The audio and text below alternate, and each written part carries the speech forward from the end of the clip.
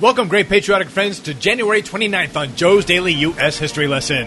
It is I, your host, Joseph DeCristoforo, and one of the reasons I do this show is because I am on a mission from Uncle Sam to make history as fun and exciting as one could possibly make a history podcast. And the show is going through some changes. I've been working on my YouTube channel and getting that set up, but so far it's been a slow process with a lot of learning on the way. But once it is up, I'll have some fresh new content. Archive shows will appear more interesting than just an audio file, and you'll finally be able to see this tool shit I've been talking about for the last few years. I'm also changing the name, and I'm getting some good feedback on my Facebook page at facebook.com/Joe's Daily US History Lesson. How about Joe's Daily Patriotic Nuggets? Or Daily Patriotic Whoppers by Joe? Or how about Joe's Daily Patriotic Pass, as somebody suggested? I don't know. I'm having a hard time making up my mind on this one. So keep the suggestions coming. And as always, thanks for listening and participating. And now let's begin the show as we normally do with the Pledge of Allegiance. Let's everybody stand up, face the flag if we have one, and put our right hands over our hearts. And begin. I pledge allegiance to the flag of the United States of America and to the republic for which it stands, one nation under God, indivisible, with liberty and justice for all. Booyah, America! And now on to today's headlines. We'll wish a happy birthday to William McKinley. Plus, Bleeding Kansas enters the Union, and the Eiffel Tower in Tennessee becomes a historic landmark. All right, so now let's get started. 1761, happy birthday, Swiss-American speaker Albert Gallatin, America's father of ethnology. What is ethnology, you may ask? I'll get to that. But first of all, born in Geneva, Gallatin moved to America in the 1780s, winding up in Pennsylvania. Known for being a true diplomat, he was sent to try and calm down tempers during the Whiskey Rebellion, where attacks on whiskey got farmers in western Pennsylvania all wound up, creating an uprising. During the summer of 1792, Gallatin met some of these insurgents near Pittsburgh, where some of them wound up on a list of people President George Washington wanted arrested. In an alternate universe, according to L. Neil Smith, in the Probability Brooch, as part of the North American Confederacy series, Gallatin actually joined and led the farmers' insurgency, held President Washington guilty for treason, executed him, and from there Gallatin was made the second president of the U.S. until the year 1812. But back on Earth, however, as an anti-Hamiltonian, Gallatin became a stout speaker for the Democratic Republican Party, and in 1795 became a member of the House of Representatives, where he would serve for what would become the Ways and Means Committee, and then was elected America's fourth Secretary of Treasury, serving the longest tenure yet, from President Thomas Jefferson to James Madison from 1801 to 1814. So, what did he do all those years in charge of the American money system? He opposed Alexander Hamilton's views and, depending on who you ask, lowered the national debt $23 million. Even with the $15 million Louisiana Purchase. Completely opposed to the War of 1812, I mean, for one thing, so much for bringing down all that debt, right?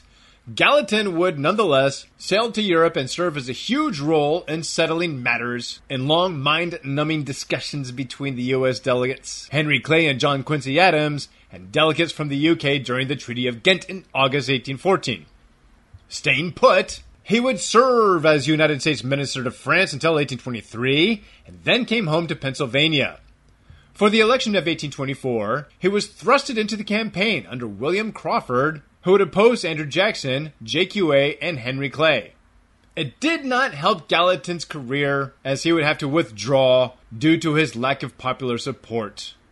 After serving U.S. Minister to the UK from 1826 to 1827, he retired and moved to New York, where he would become president of New York University in 1831 and the Gallatin Bank of New York.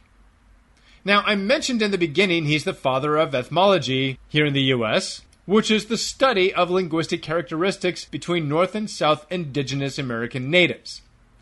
Towards the last few years of his life, Albert Gallatin personally talked with Lewis Cass, William Clark, and Thomas McKinney from the Bureau of Indian Affairs, as well as Cherokee tribal leaders John Ridge, and in 1826 wrote and published A Table of Indian Languages of the United States and Synopsis of the Indian Tribes of North America. In 1836, Albert Gallatin, who originally emigrated here to the United States, and served on the 1789 Constitutional Convention in Philly, the oldest member of Thomas Jefferson's cabinet passed away on August 12, 1849, in what is now Queens, New York, at age 88. A diplomat, speaker, and American father of ethnology. Happy birthday, Albert! 1861.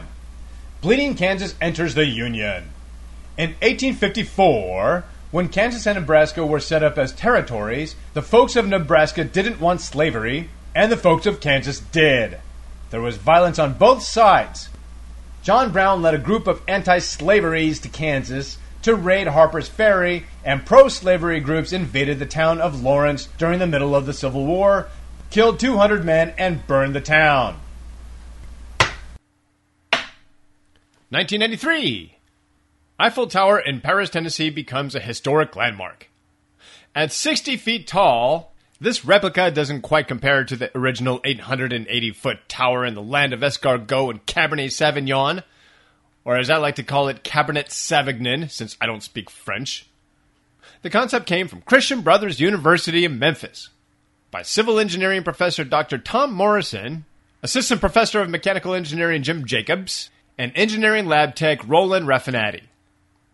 There are 15 cities in America named Paris, and in April 1991, the mayor of the one in Tennessee called on the mayors of the other cities, as well as the Paris in France, to come over and check out this Paris.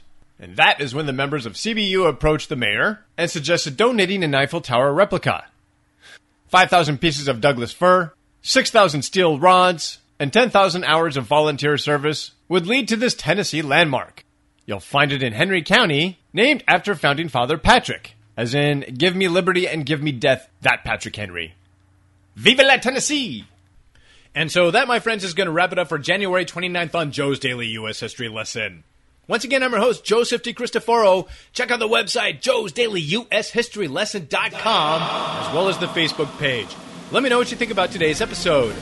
For instance, William McKinley. Everything you've ever wanted to know about him, and so much more, hopefully. Or is there anything that I missed? Or what about Brenda Spencer? Is she the one who started the ugly school shooting trend? Or was it Jeremy?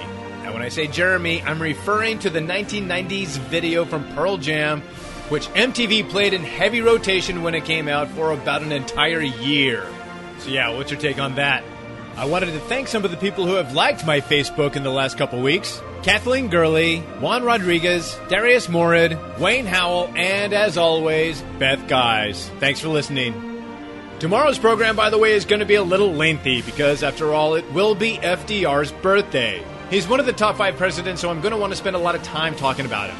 But if I have time, I'll try to get into some Super Bowl news, as well as the Lone Ranger. So we'll see what I can do there. And until then, thanks for listening, everyone, and thanks for being great patriotic Americans, and we will see you tomorrow.